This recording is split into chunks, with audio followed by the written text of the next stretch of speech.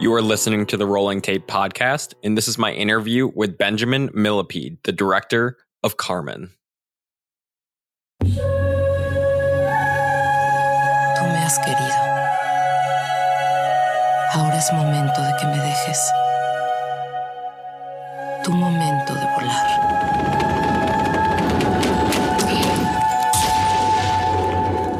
Ve a la ciudad de Los Ángeles.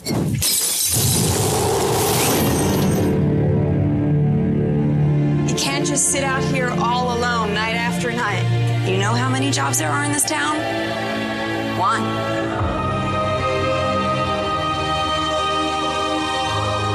Let her go! Stop! Are you a soldier? Marine. My name is Carmen. Carmen. Mi mamá me dijo que eran como hermanas. Hermanas de vida y hermanas de muerte.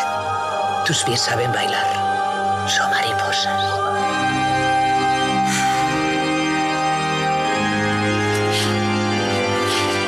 Recuerda siempre que de lo que huyes lo acabarás encontrando, vayas donde vayas. Soñando. Danzando. Quiero ser libre.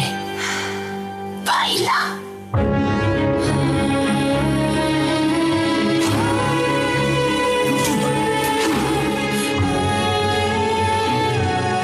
Find us.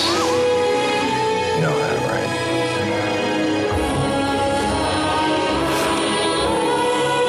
You belong here. Me pertenezco a mí.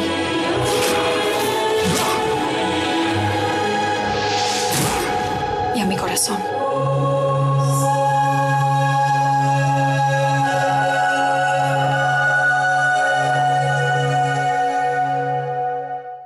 Hi, Benjamin. How are you doing?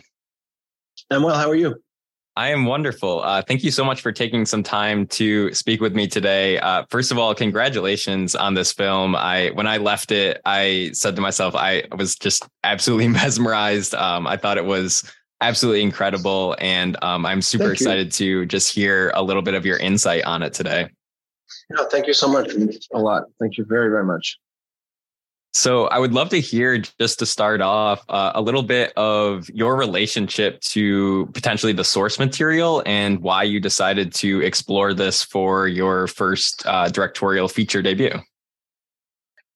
Well, it was something. I mean, I think there are quite a few elements that bring me back to my childhood, and certainly the opera was very much part of my childhood. The music.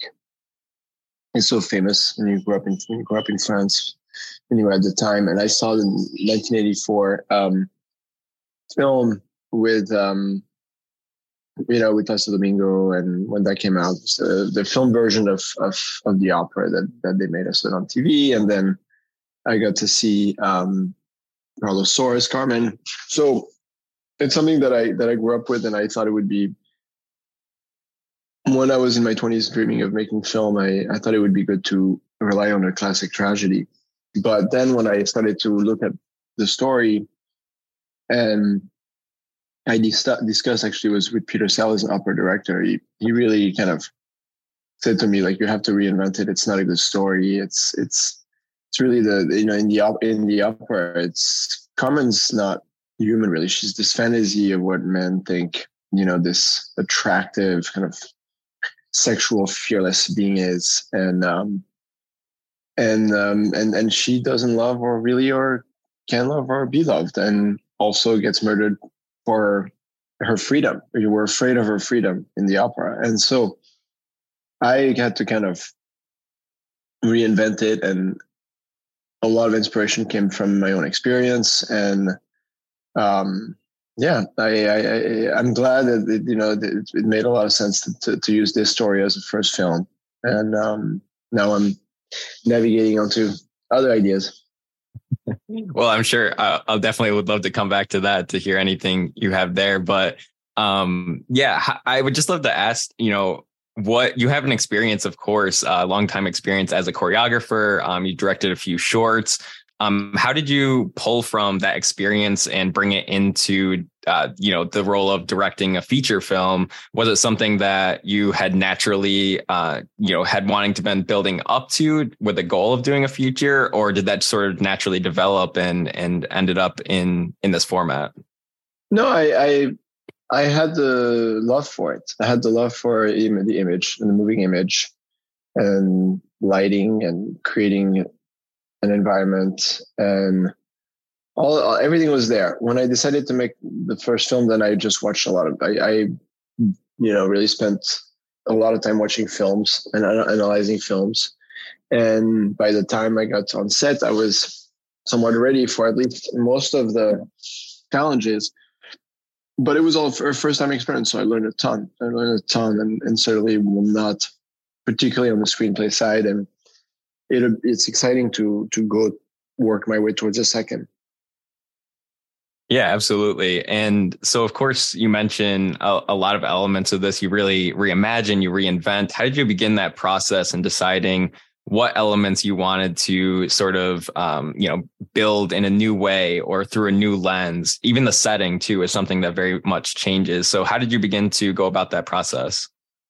Well, I think it was just the idea of telling a story with a drama with music and dance, that it wouldn't be, that the story would have a darkness to it, and that you could still use music and dance to express a story like this in a drama, that it wasn't a sort of a happy-go-lucky, fantasy musical, which are great, but, I think it's like kind of like the most difficult. How do you, and obviously using dreams and real and surreal language is helpful in this, in this context. But that was the goal. The goal was really to tell a drama with music and dance. And there's not so many, people forget that it's not so many. I mean, even you could say West Side Story is dramatic, but it still has, very much the Jets and the Sharks and the way they express themselves, like with this sort of 1950s physicality, like has a kind of lightness to it. And it was one of the issues that Jerry Robbins had when he made it. It was like, how do I make gang members dance? Yeah. Yeah, and in this case, you make Paul Mescal dance. Yeah. I would love to ask, you have at the core of this, the brilliant Melissa Barrera and Paul Mescal. How did they find the story? How did you find them, and what made them the right fit for you? Well, she was, I needed a Mexican woman who could sing and dance, and she was my favorite, all the women I saw, and for obvious reasons. I mean, you can see how well it worked out, how good she is in the film, how well she sings and dances, and the mystery about her and her strength from within, and of course being Mexican, the kind of the history of the women in her life. I mean, it just worked perfectly. And Paul was just off his first show. I was lucky to get him at the time. I wanted someone who really would be a real man, and not